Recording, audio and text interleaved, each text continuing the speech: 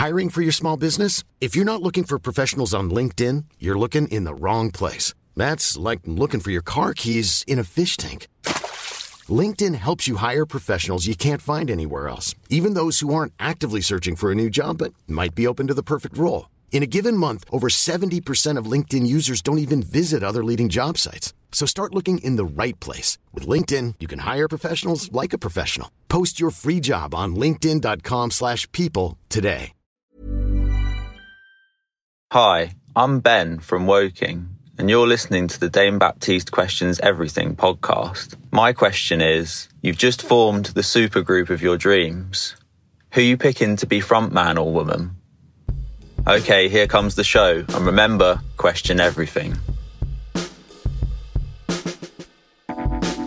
Hello everybody and welcome to Dane Baptiste Questions Everything, a podcast where myself, comedian, writer and occasional actor Dane Baptiste, my producer friend Howard Cohen, aka Dehiza, hello, and a mix of very special guests pose the questions that need to be asked. And we're talking everything from... We are talking everything from Ben from Woking's question, who would be the front man or front woman of your dream supergroup? Dane, where do you stand on this tough question? I've thought about it long and hard before, just so you know. It was a tough question.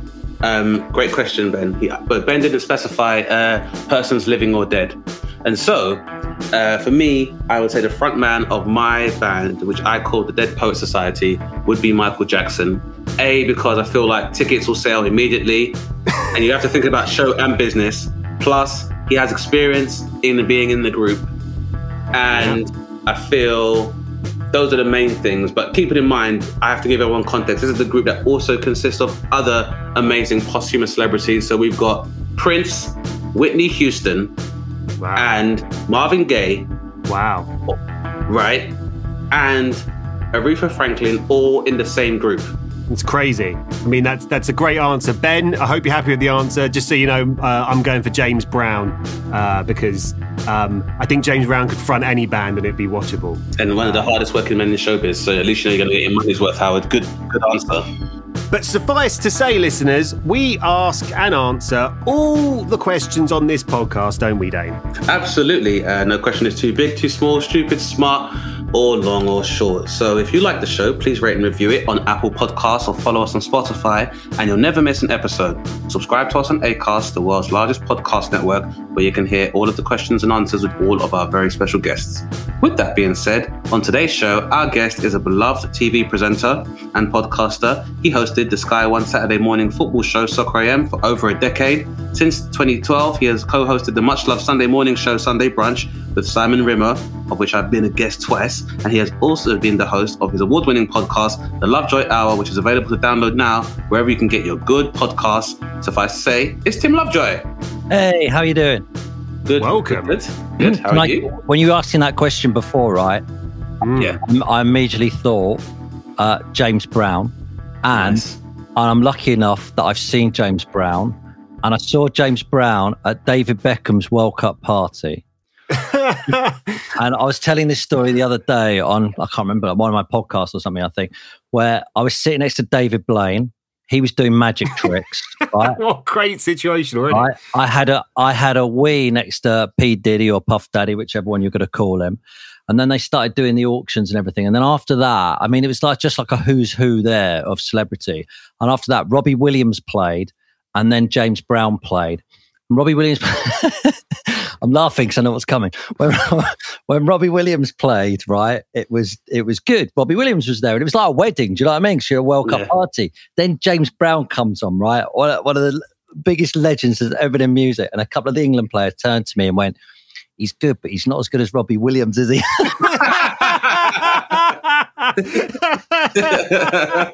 I was like, what are you talking about? I mean, I once saw James Brown live at the V Festival, which are two things I'm not sure you can put together that easily in your head. The V Festival, which has become quite a very mainstream festival now. Yeah. But around the turn of the millennium, I went and saw it, and he played and he was amazing. He was still going strong. Had the cape, you know, the cape. He always had the cape, right? Yeah.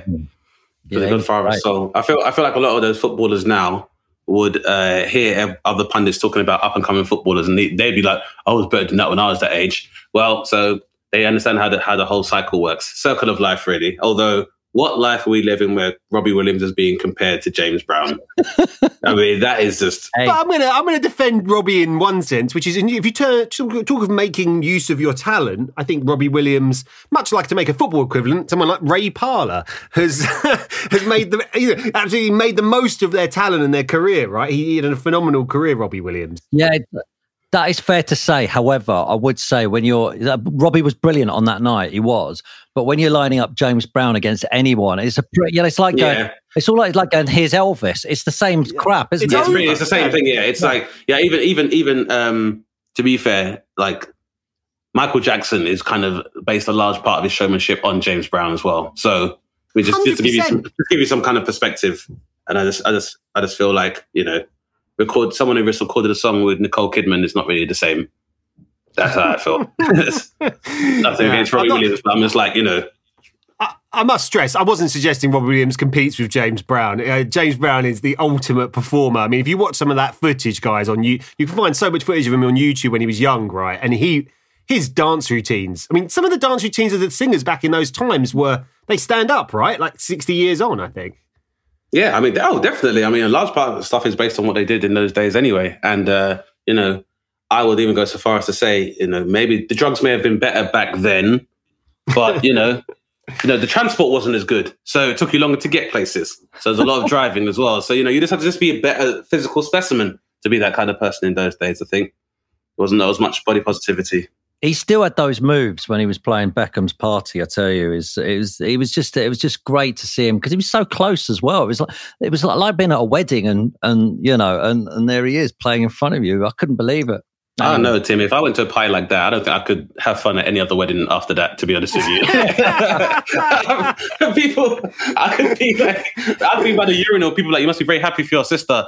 Are you P. Diddy? Then shut the fuck up. That sucks. Hey, I went to another wedding where Lionel Richie played. That's pretty cool. Oh, seriously? Cool. Wow. And who did you urinate next to? Well, another footballer in that case, yeah. Exactly. Yeah. It was in my football, hanging out in footballers' days. There was a lot of that going on. There was a lot of money. I don't know.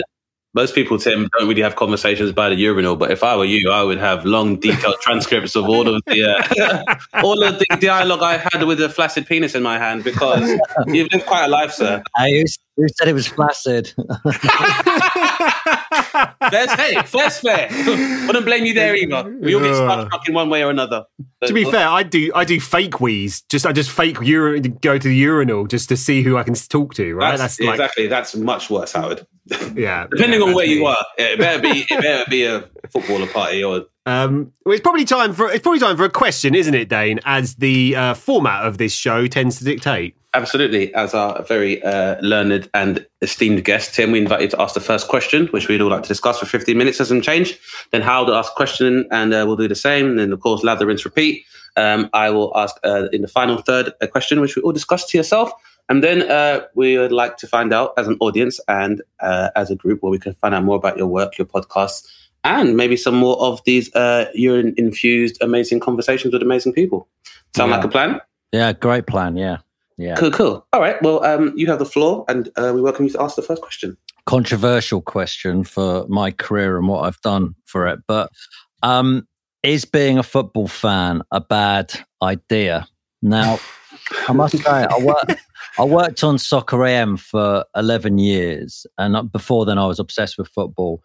And afterwards, I've gone through a bit because when you do something for so long, it's sort of it's embedded in you, and I needed a bit of a break from it.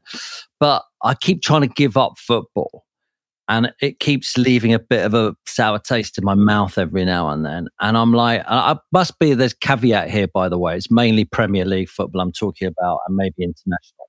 But I keep trying to give it up, and I keep getting dragged back in. So I started a podcast so long ago, and it was called Disillusion. Changed to the Haters Are Down of Football, because after 2 weeks of me deciding whether I was disillusioned with being a football fan or not, I thought this is getting really boring. So I changed the format. But my problem with football is, like Richard Bacon once said to me, and Richard Bacon ruined everything. He ruined Blue Peter, and he's ruined football.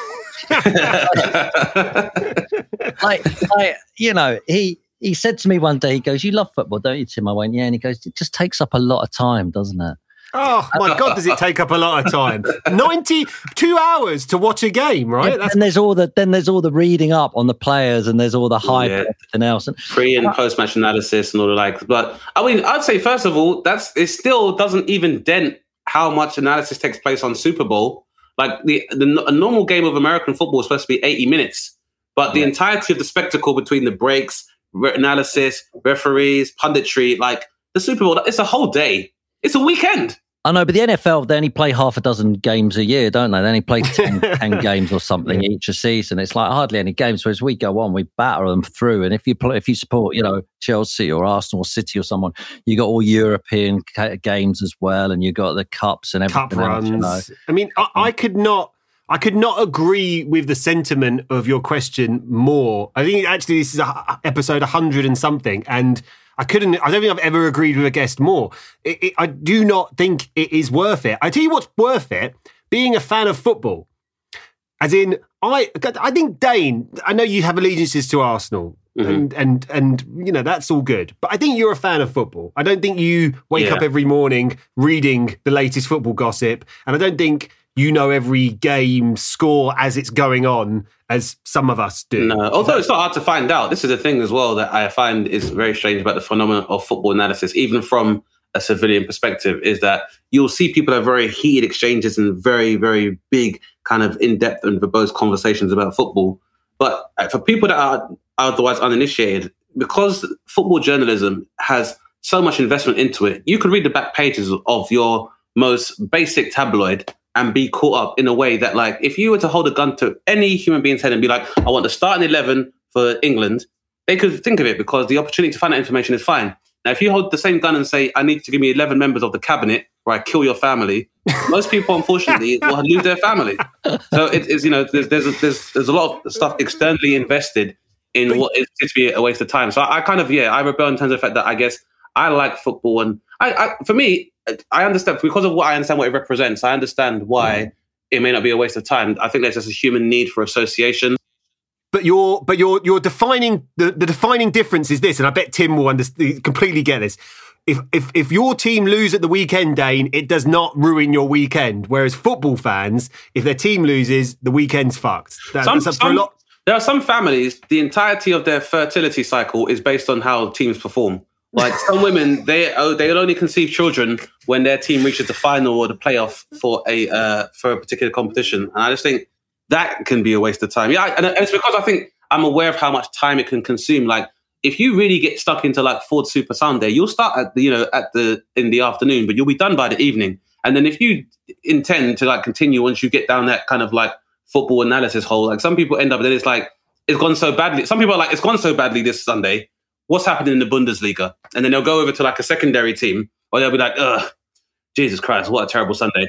And they go to the La Liga, and I think it's been such a happy distraction. And I think in many ways, football is a form of therapy for a lot of people. They're allowed to have that catharsis on the pitch whereby they're frustrated. And so to them, it's not a waste of time, because what would be in the vacuum of that time spent would be having to take responsibility for your own life and changing aspects of your life that don't make you necessarily happy. Or in some cases, having to engage in your own displays of alpha male dominance, which most human beings can't really do nowadays. You can't really go down to the pub and pick a fight with somebody you don't like. You just can use football and play against a rival and project your need to compete with other human beings onto that, rather than, doing it yourself. This is where my problem is. We switch off and watch a team play football. However, behind that football team, does football reflect your values, right? So we know that the team with the most money wins. So money rules, and we know we know in this world, especially America, the more money you have, the more justice you have. It works like that, and so this is sort of where that's at. We've got Qatar issue, which is a whole other issue to discuss. We've got the fact that we don't show loyalty to anyone because it's only about winning. I'm a Chelsea fan. We got Frank Lampard. It was so exciting. We had him back. He was playing our kids. He got sacked. I mean, Tuchel's come in. He's fantastic, but there's no loyalty in the game. There's like, unless you're winning, what Roman Abramovich has done has been absolutely incredible. If what you're supposed to do is just win things. But if you're supposed to, if there's more to support your club than just winning things, it's not as great. Then you've got to look at the history of all the owners of all the big clubs, and you've got to think, hold on, where's all that money come from? I support the football clubs are supposed to be at the heart of the community. I actually support a trophy club. So, I'm more or less supporting someone's yacht. Do you know what I mean? It's like, helping someone wash money and sell. Well, that's the thing now is that, and I think the large part of that is because, and I feel like English fans as a collective conscious haven't noticed this. We, like a lot of our American contemporaries, have now passed from this thing of having teams and grassroots teams. And these are now sports conglomerates. Like when you look at, I think when Chu Young Park was signed to Arsenal, I mean, I have nothing against him, but that wasn't a signing. For me, that's not a signing that really... Or when Michael Owen signed for Stoke, that wasn't a signing because he wanted a competent player to play. It's because a football kit sells for £50 a pop, and they know that Stoke players who are also ensconced with the whole England team will buy a Stoke top because Michael Owen had one. And they want to be able to say that Michael Owen, who was an England national treasure during his career, played for Stoke. That what's happened is we've gone from being a fan to a customer. Exactly. I'm talking. This is the Premier League. I interviewed one of the guys who set up AFC Wimbledon the other day, and during the pandemic, that club has done so much for the local community. It's got volunteers all the time. It's still the heart of a community. Who's the better club, AFC Wimbledon or Manchester City or Manchester United? You decide which one. One of them's at the heart of the town and wants to do that, and the other one's. But I tell you what, anyone listening to this, who's a football fan, try and give it up. It's like we're addicted to this crap. I have so many times gone, fuck it, let's just get rid of this. I'm not doing it anymore. And then I look in the fixtures, it's like it's Chelsea Leeds. Oh, that'd be a good one. It's like, what are we doing? That's it, because that's what it provides for you. It's therapeutic. It's like when you do deal with the frustrations of life and feeling detached from it. For most people, football is the remedy to that. When people are like, politics is shit, I don't understand it, and economics is shit, and I can barely understand it, and I don't have any control over these things. Whereas there is a lot of autonomy people derive from football. You can shout what you want to a footballer, for example. Like even when it's a discussion about issues like it's if you are a normal working class English man, you live in the UK, your life isn't going to be remarkable, you have a certain amount of money and access to education throughout your life, being able to reclaim some level of esteem from being able to talk to someone who is clearly your economic and physical superior, like that does a lot for someone's their ego. That helps their ego a lot. And for a lot of people, they need that in their lives. Like there are people with tattoos of football teams on their skin. That football team can change its emblem, then this will have no meaning whatsoever. The thing that always comes to mind for me when I've thought about this before, because as Dane knows, and we often bring up my wife on this show, Tim, my long-suffering wife, Tara, who has no interest in football and has no interest in it. And I've often tried to explain it to her. And I think the best explanation I've got for her is that it is pretty much a soap opera when you're talking about the Premiership, right? And Coronation Street and EastEnders are still the most watched TV shows on British television, right? They're in terms of live TV, other than football. And you take Chelsea. I mean, that's an EastEnders plot. What happened to Lampard, isn't it? This season, they got rid of the old hero from the Vic, and it's the soap opera that never ends. And that surely keeps people hooked. But it used to be entertainment as well as the soap opera. So like Ian St. John died recently. Saint and Greaves, if you're old enough to remember that. Great show, a funny comedy. You go into Fancy Football, Soccer AM, all these shows, we were all doing entertainment.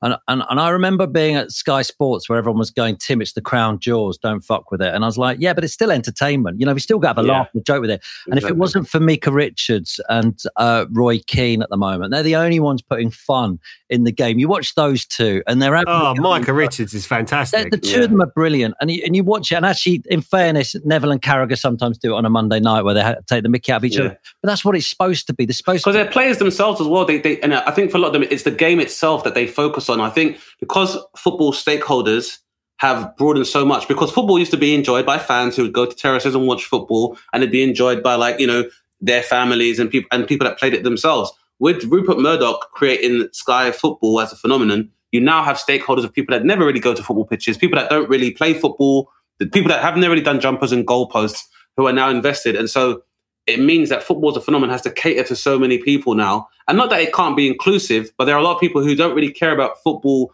as a culture. They care about football as a media phenomenon. I'd still stay on the basic human level of being a human who has sat and been at football games live and had emotional, life-affirming moments with members of my family, dead and alive. It is worth being a football fan, Tim. But, who do you support? I'm lucky and I'm fortunate to support Arsenal and to have experienced the great Tony Adams 1998 victory at Highbury in the sun with my father, who passed away many years ago, and my brothers who were in the other stand. And I'll look back on that time as one of the most memorable moments of my life. And in that sense, I think all the years of suffering I've had since, although Arsenal have still won quite a lot of FA Cups in the last few years, is made it worth it. Can I just say a couple more things before you're trying to move me on, aren't you? And I'm ready to go to the next question, but you're an experienced broadcaster. Tim, extra time. You're on Fergie time now. Don't you worry. You're on Fergie time now. He was ending on something really poignant, wasn't he? You know, you're on Fergie time now, though. And I was like, let's move on. Right. A couple of other things before we go off this. One, when I was at BT Sport, I remember having a chat with some people who are involved in the league, and I said, hey, why don't every team in the league get the same amount of money wherever they finish in the league?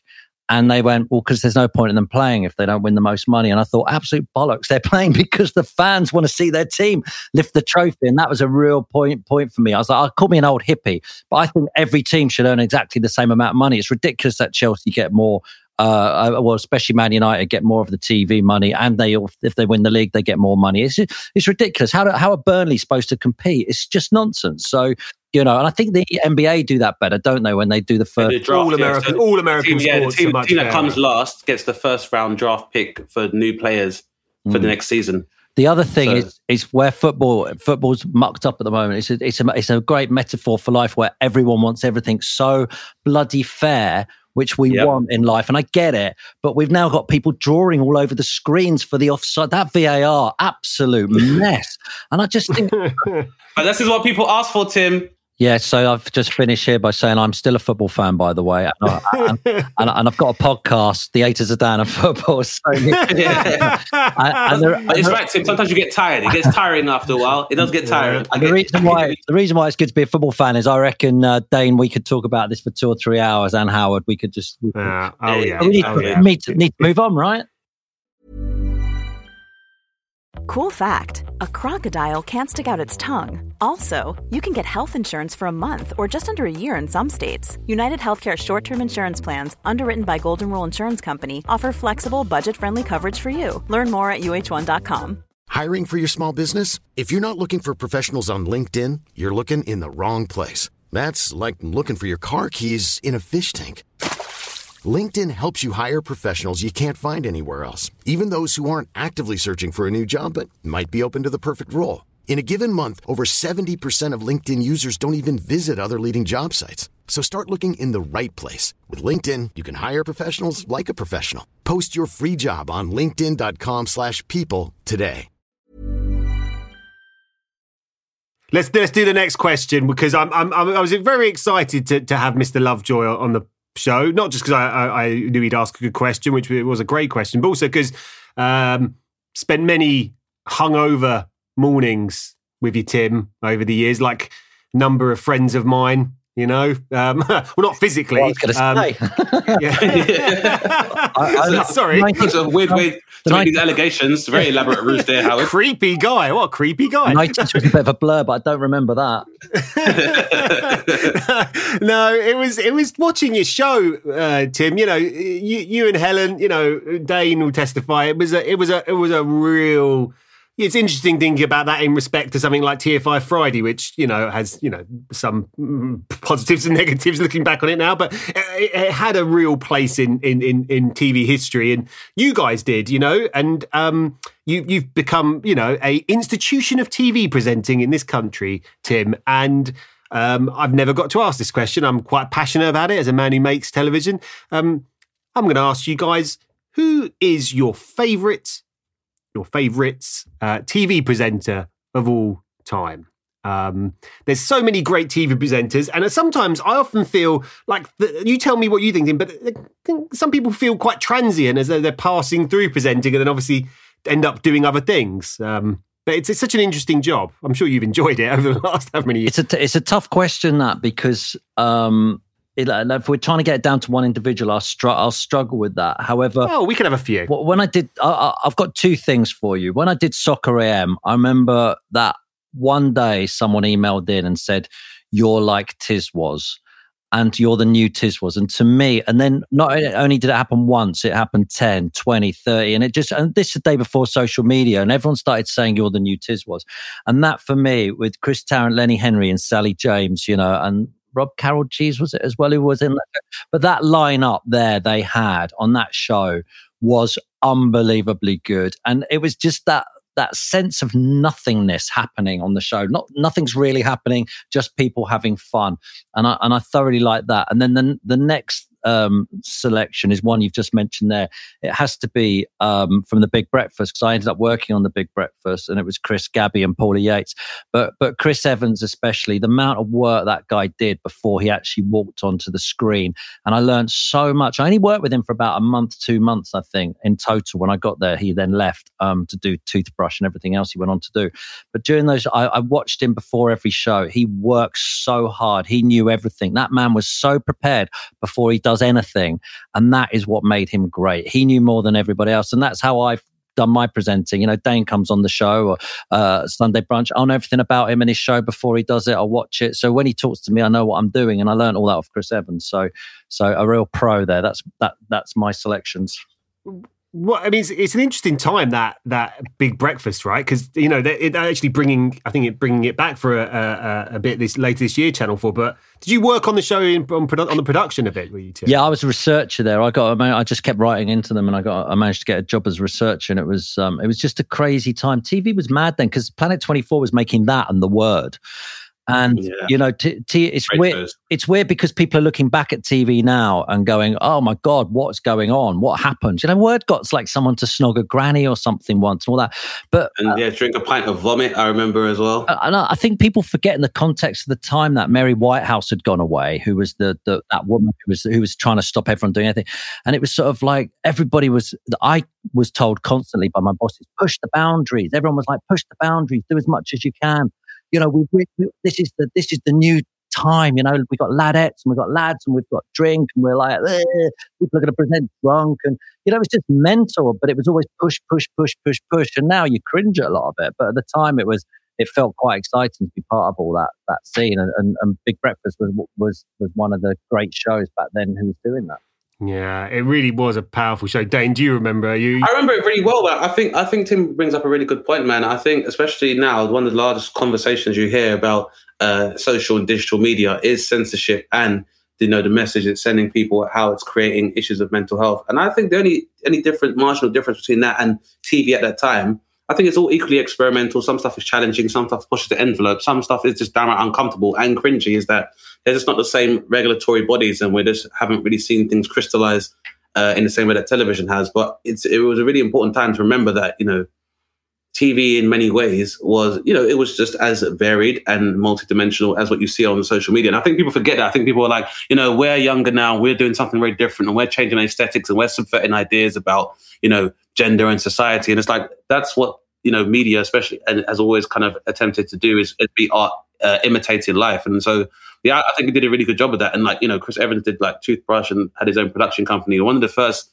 presenters I knew that kind of did that. But even the point as well is that, Tim said that he does his research, and it's kind of, in a way, it's a shame because, like you said, because you do your research, we're always able to have conversations off of camera. And in some ways, I think it kind of betrays how well versed you are in the guests and kind of the whole paradigm of presenting. So I think a lot of time now, the idea is that, is a presenter got good followers? Are they, peppy and engaging? But I think when it comes to that whole paradigm of stimulating conversations as a presenter or as a host, you need that journalistic side if you're going to get your guests to kind of open up. It's one of the reasons I like, why the format of this podcast is the way it is as well, is because it's, the idea is that people can leave this with a new dimension to your being and who you are as a person outside of your job title and your status. And I think that's what all good presenters should kind of try and do.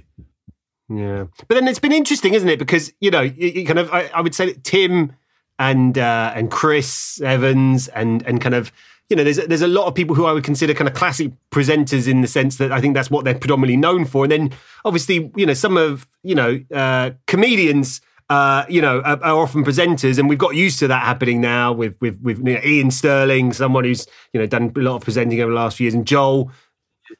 Which is a natural progression, though. But at the same time, because I would say it's very hard for me to have one favorite presenter, present company included, because I also like Bob Monkhouse.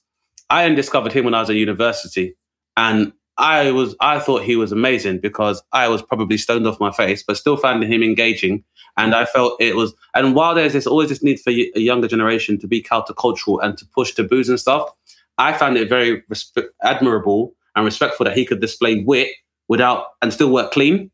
And I really like that as a comic. And you know, my material may not necessarily reflect that, but I always respected the fact that, you know, Bob Monkhouse would be on a daytime TV show. He smashed it. He would smash it. A wry smile, a chuckle here and there to a bunch of university students that are like stoned off their faces. Total wipeout. We're talking about total wipeout. He was amazing. What people also forget is that before, say, Jonathan Ross came along, and Channel 4 happened, there were so few channels, and to be a presenter, you had to have done the Butlins type. Yeah, the working men's clubs, the circuit and stuff. So you either had a news background, or you could sing, dance, do comedy and all that. And then people like Jonathan Ross came along, who were just like, I'm just nothing. I'm just going to turn up and make people laugh a bit and just be me. And he opened the door for people like me to suddenly, and Tiz was, and all that sort of stuff came along. And suddenly there was people like me who go, I haven't got any talent. I can be a TV presenter. I mean, for me, before Dane tells us, I mean, you'd pick Bob Monkhouse. Would that be a good show? He'd lift me up there. I'd also say, you know, but I also like, you know, the long alumni of TV show hosts that have been in the States, like late night guys like Arsenio Hall, David Letterman, Jay Leno, all those guys as well. I think, you know, Oprah and Trisha Goddard. We've had Trisha Goddard on here, and like, Trisha Goddard, it's like for someone like her to have led the life she led and not be in a position whereby she'd be able to match those experiences with those of like guests and stuff would just be a loss to all of humanity. So Trisha Goddard's definitely up there as well. I just want to talk about Helen Chamberlain there very quickly, because when I'd been working on The Big Breakfast and I got the job on Soccer AM, and I turned up and I didn't really know what I was doing, and she was such a great presenter. And the first thing I wanted to do was sack Helen, because I was like, why have we got her on this show? And then I realized this is well documented. I realized after an hour in her company, she knew so much about football and was such a great presenter.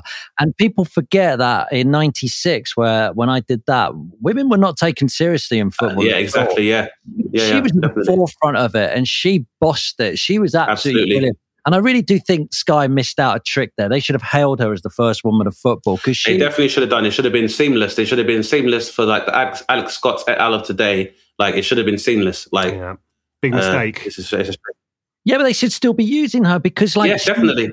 Like, all the football managers used to come on, and we used to talk to them like on a two-way thing, you know, remember? And they used to all call her love and on a phono, and it'd be like, but she would never get angry about it. She accepted the fact that they weren't going to take her seriously, but you know, but she kept going and going and going. And I think she led the way. I think she was absolutely amazing. I agree. Football players and fans and managers and everyone loved her in the industry. I still do. Absolutely. Yeah. And I think, you know, even when you hear guys saying like love and hun, like, you know, obviously these are natural honorifics that can be a part of typical football vernacular, or just how some been, and you know, it was never a point of print. But what I think was clear is that there was no narrative that could challenge the fact that Helen Chamberlain knew about football, and that was the main thing. Like, for all of that, she kind of proved her competence. So if anything, I think I have a number of presenters I do like and favorite presenters, but I want to use my answer to this question to be like, big up Helen Chamberlain.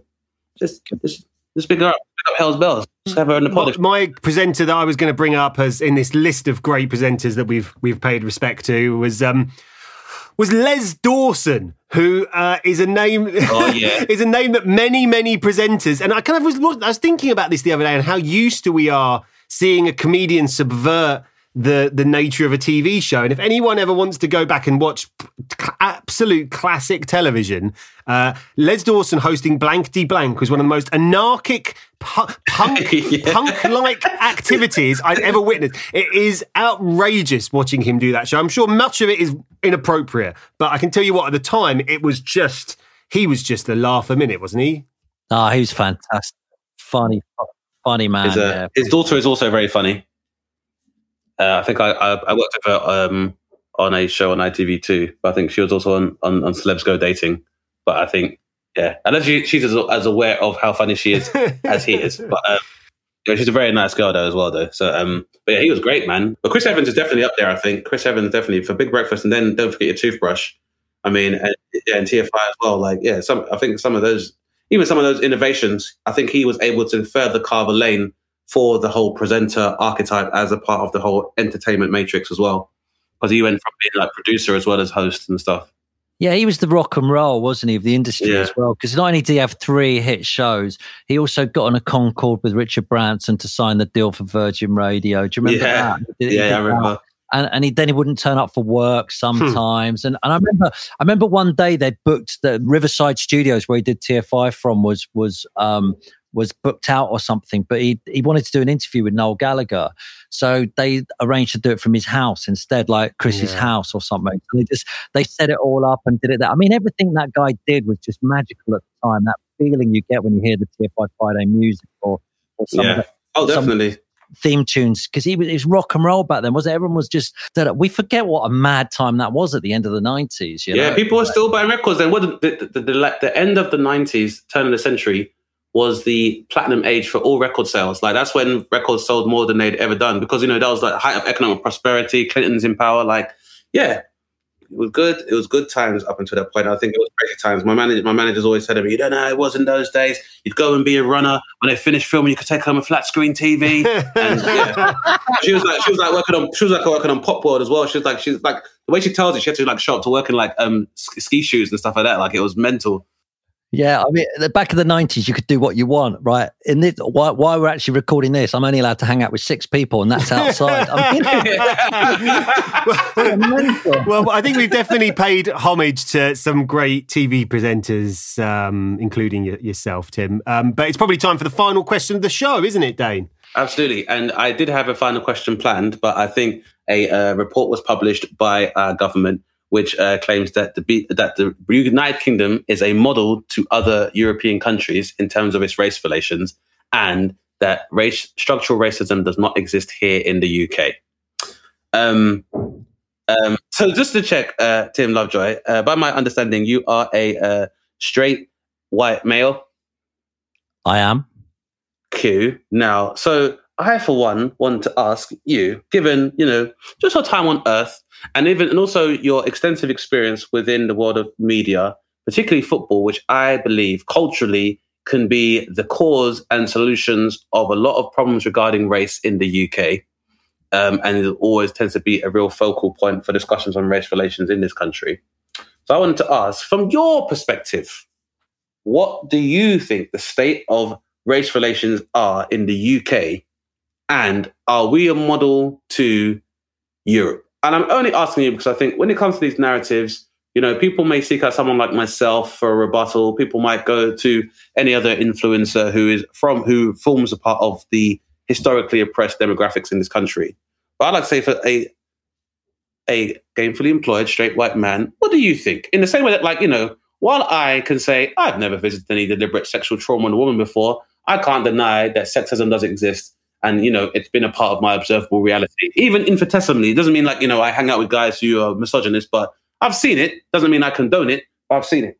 So that's the kind of context. But I would say, what do you think? Is there structural racism in this country? I don't know enough about this subject like you would do.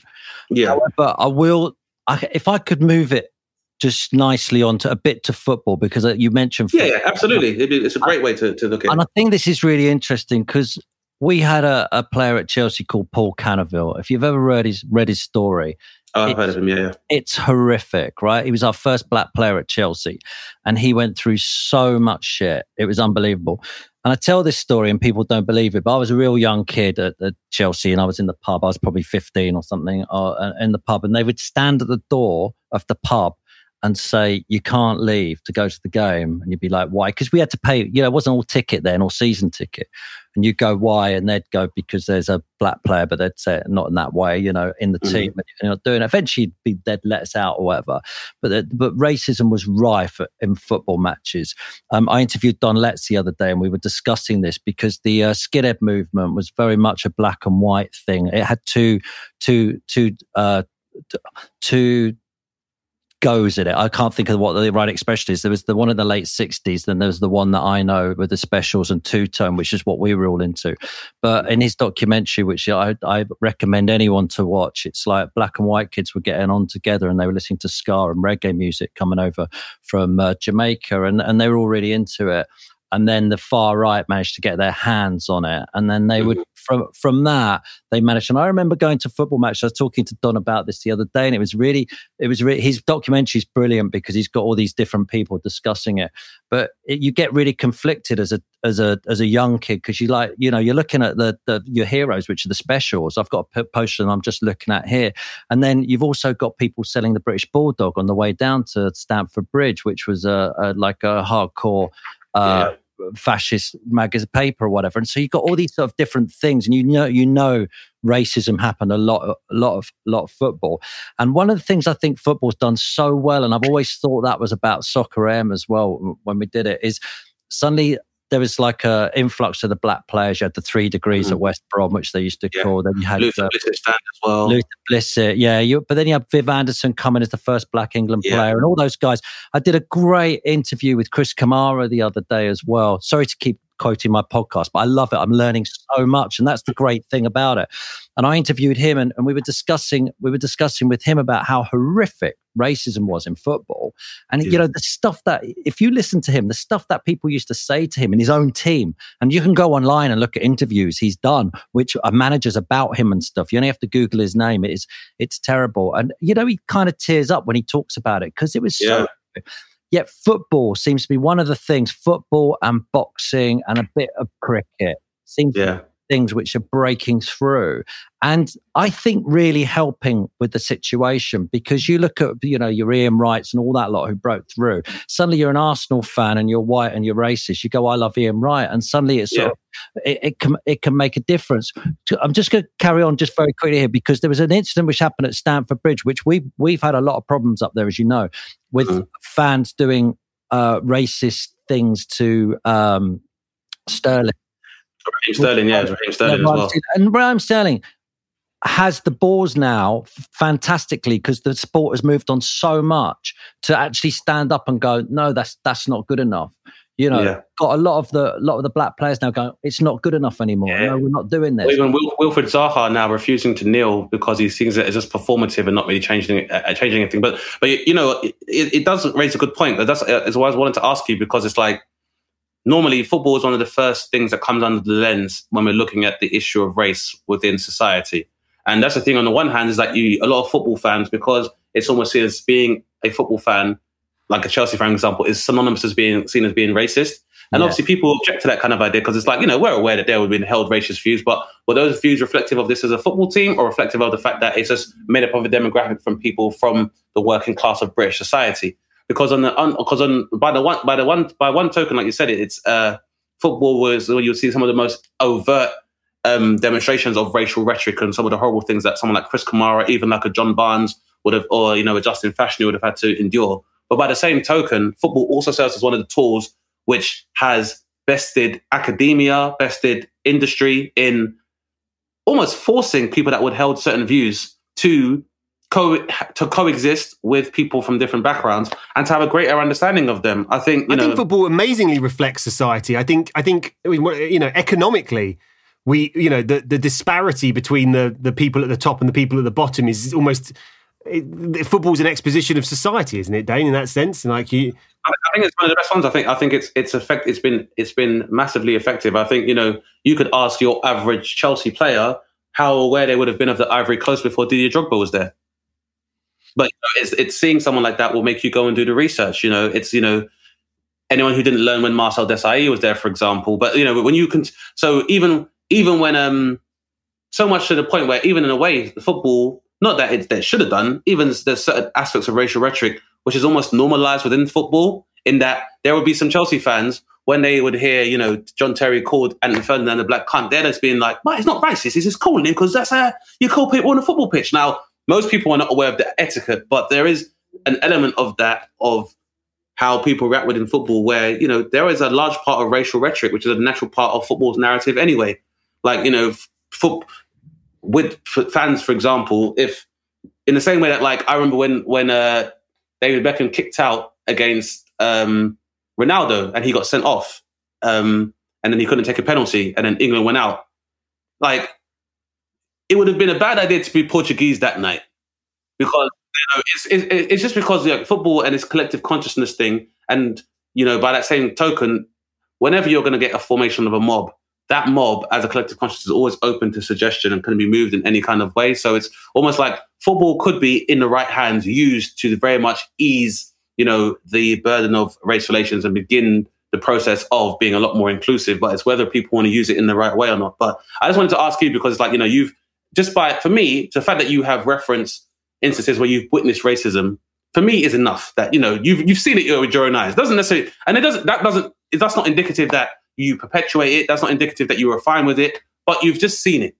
Chelsea asked me to do something not so long ago, and I was speaking to their guys, and they're good guys, by the way. Don't judge them on this. But I said to them, Can't we change the story of Chelsea Football Club? It's so easy to do, to get someone to be proud of something. And I said, if you said to me as a football fan at Chelsea, what are you proud of? And I'd say United Nations like a Benetton advert. Look at the amount of nations we've had. You mentioned the Ivory Coast there. You've got Marcel Desailly. You've got South Americans. You've got Italians. You've got, we have had so many different nationalities. And I said, what a great campaign that would be to try and move the Chelsea fans away from the racism which was happening with the Raheem Sterling stuff. And I said, wouldn't it be a great idea that we can embrace everything?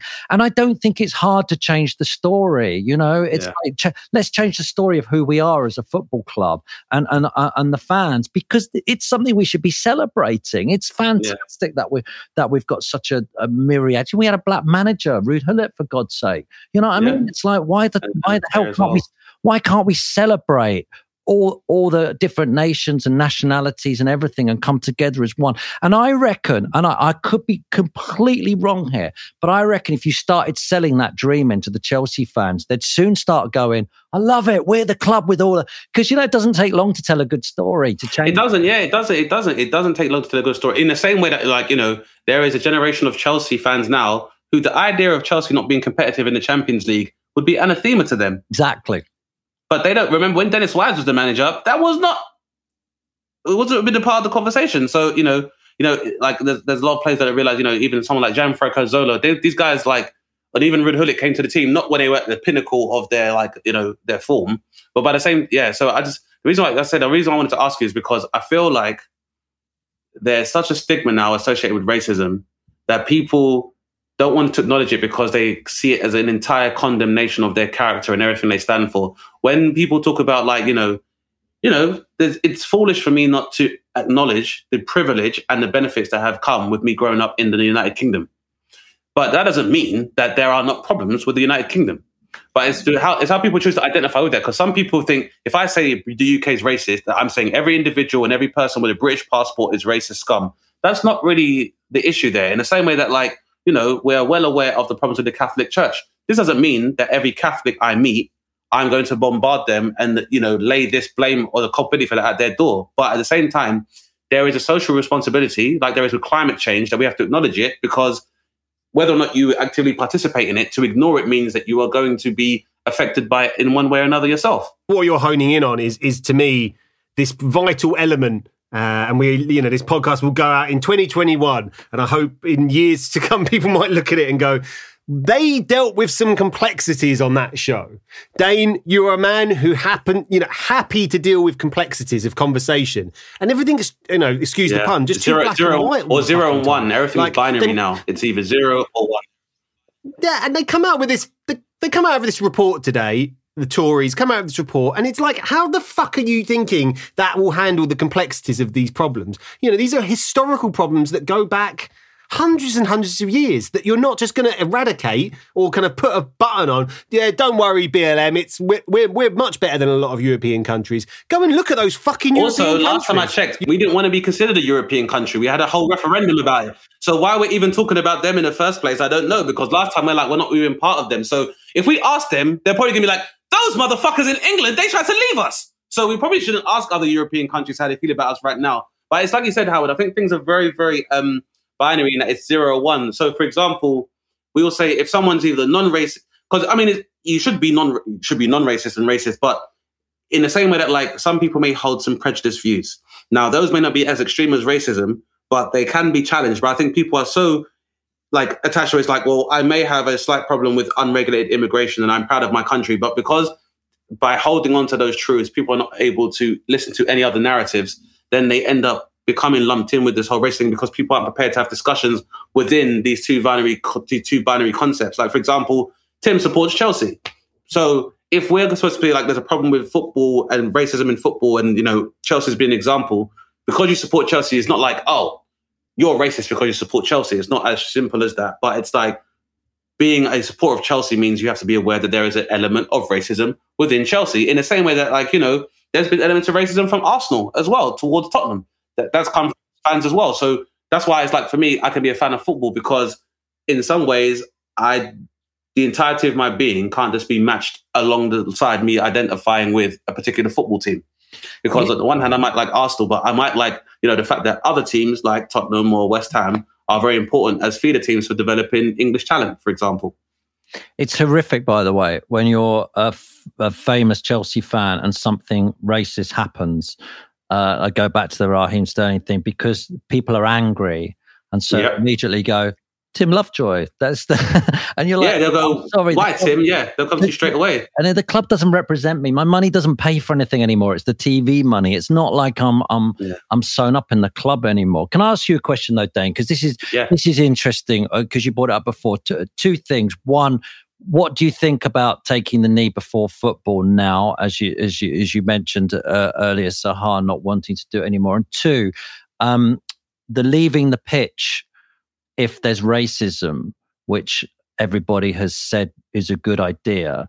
When Chris Kamara was on my podcast, he said, no, it is a terrible idea. We fought so hard to get on that pitch and be accepted. We shouldn't leave it for anyone. We should stay on the pitch and they should get rid of the fans, not get rid of us because we've got the right to be on the pitch.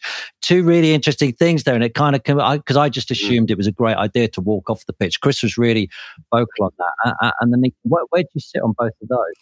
It's an interesting revelation actually, because I would have said historically, my response would be, I'd lean definitely towards the latter in that if you experience racism, you should walk off the pitch.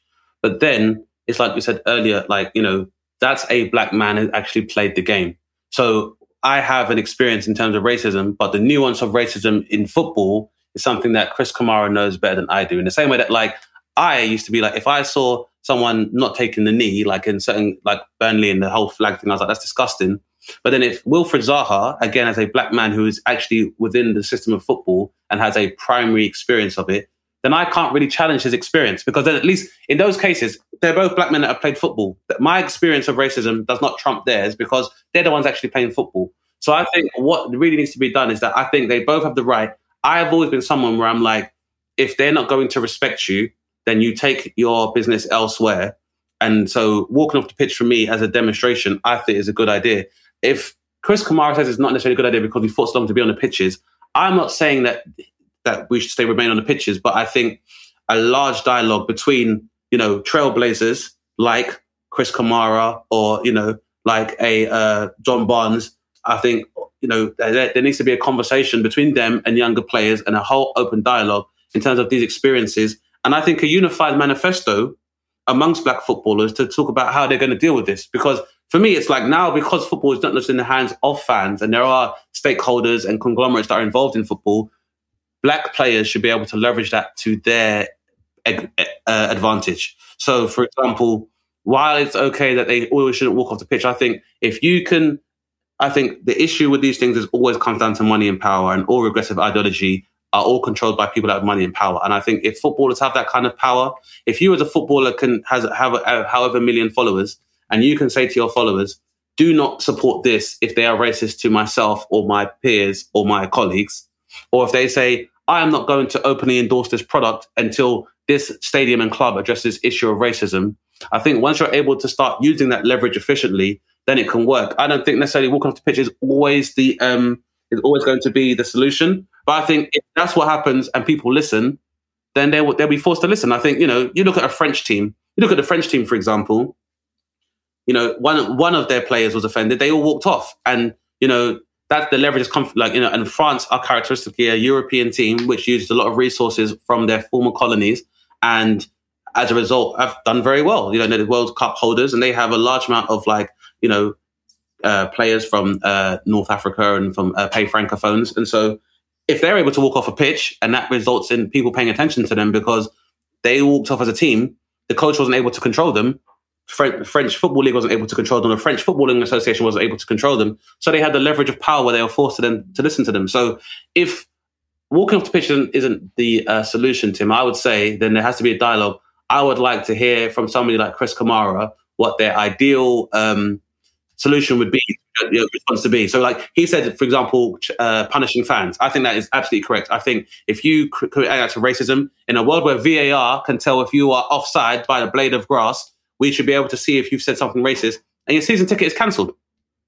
And I think that then I think punitive measures for racial abusers would be the solution. And I think if we need to arrive at the table to have that conversation, then there needs to be more demonstration. I don't think someone like Wilfried Zaha not kneeling is a problem, or he doesn't sympathise with the ideology behind Black Lives Matter. I think he is saying, I'm not going to keep kneeling in a performative protest if institutional changes aren't being made. And I can respect that, I can definitely respect that. Especially because when you think about the cynicism behind the whole kneeling thing, the original kneeler, Colin Kaepernick, was not supported when he knelt. In the same way that when people say, well, non-violent protests and blah, blah, blah. Martin Luther King, you shot Martin Luther King in the fucking face. I'd rather protest in a way that's not going to get me shot in the face than protest along the guidelines that make my oppressor or detractor more comfortable. So, with Colin Kaepernick, is when he was kneeling, people were so opposed to it. Now they're okay with it. It does seem kind of cynical. So I'd say, for me, because I do not have a superior experience of racism in football compared to an actual black footballer, I wouldn't question them on how they chose to deal with racism nuanced within the lens of playing football. I just get back to the point on this, though. It's the stories we tell the fans. Because if you watch the hero worship at Chelsea, I don't want to make Chelsea out to be a racist club, because definitely the playing staff, definitely most of the... Yeah, I've worked with Chelsea as well. They've always been great staff. Yeah, and the hero worship of Hullet and Didier Drogba and Marcel Desailly, and the list of players is incredible. Ashley Cole. There's a few people who Raheem Sterling, had the experience of and stuff like that. It's a few, but you've got to keep telling the right story, that this is what we want on the pitch. And it all starts with poor old Paul Canaville, who's such a legend in our club, because he was the one who took the brunt of it all. In that case, then it would be, in the same way you had the Luther Blissett stand, there should be maybe a Paul Canaville Trust, where maybe Chelsea works directly within adjacent black communities to Stamford Bridge in West London. Yeah, in terms of stuff. Yeah, he's got his own stuff going. Yeah, so I think that's a large part of it. But I think you're right, Tim. I think football, in terms of, I think a large amount of the narrative from football stands can be reflective of life. But I think at the same time, because football has been, come out as one of the most progressive tools in allowing for the English collective consciousness to accept multiculturalism, I think that should be utilised a lot more, like you said. What an episode, Dane. That was a far-reaching episode full of, how much did we talk about in that one, Dane? Endless. Loads, man, but it all came back to the beautiful game as much. See, Tim, you're the godfather, mate. The more you try, every time you try to leave, someone pulls you back in. That's it. It's answered my question. There's no way I'm There's no way now. No. I think you are actually a British footballing staple, Tim, whether you acknowledge it or not. You're a part of it now, mate. Part of the pitch itself. Thank you for coming on the show. It's been a joy. Pleasure. Thank you. Absolutely. And suffice to say, I think most people should know who you are, where they can find you, Tim. But for those who may still be unaware, where can people find out more of your musings, football and otherwise? Just go to Twitter at Tim Lovejoy if you want to do that. But my podcast, A to Sedan of Football, and the Lovejoy Hour. So Lovejoy Hour, just talk to loads of different people, find out loads of interesting things. So yeah, it's all good. There you go, guys. Some good presenting on the podcast from one of the best that ever did it. Helen, if you're listening, we'd love to have you on here as well. But Tim, thank you so much for being the guest on the podcast. Real milestone for myself. And yeah, hopefully we'll catch up on the other side of lockdown. Thank you. Cheers, guys.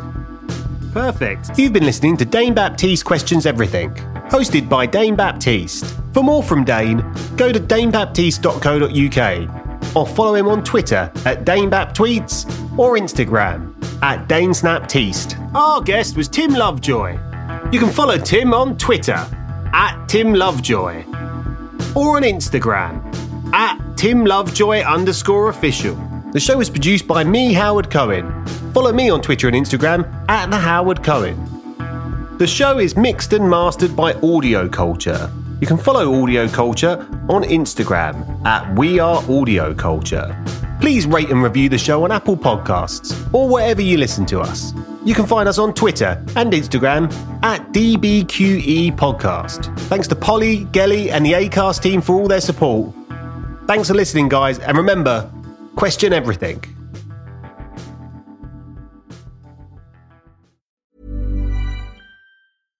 Hi, I'm Daniel, founder of Pretty Litter. Cats and cat owners deserve better than any old-fashioned litter. That's why I teamed up with scientists and veterinarians to create Pretty Litter. Its innovative crystal formula has superior odor control and weighs up to 80% less than clay litter.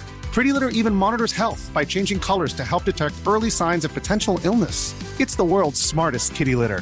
Go to prettylitter.com and use code ACAST for 20% off your first order and a free cat toy. Terms and conditions apply. See site for details.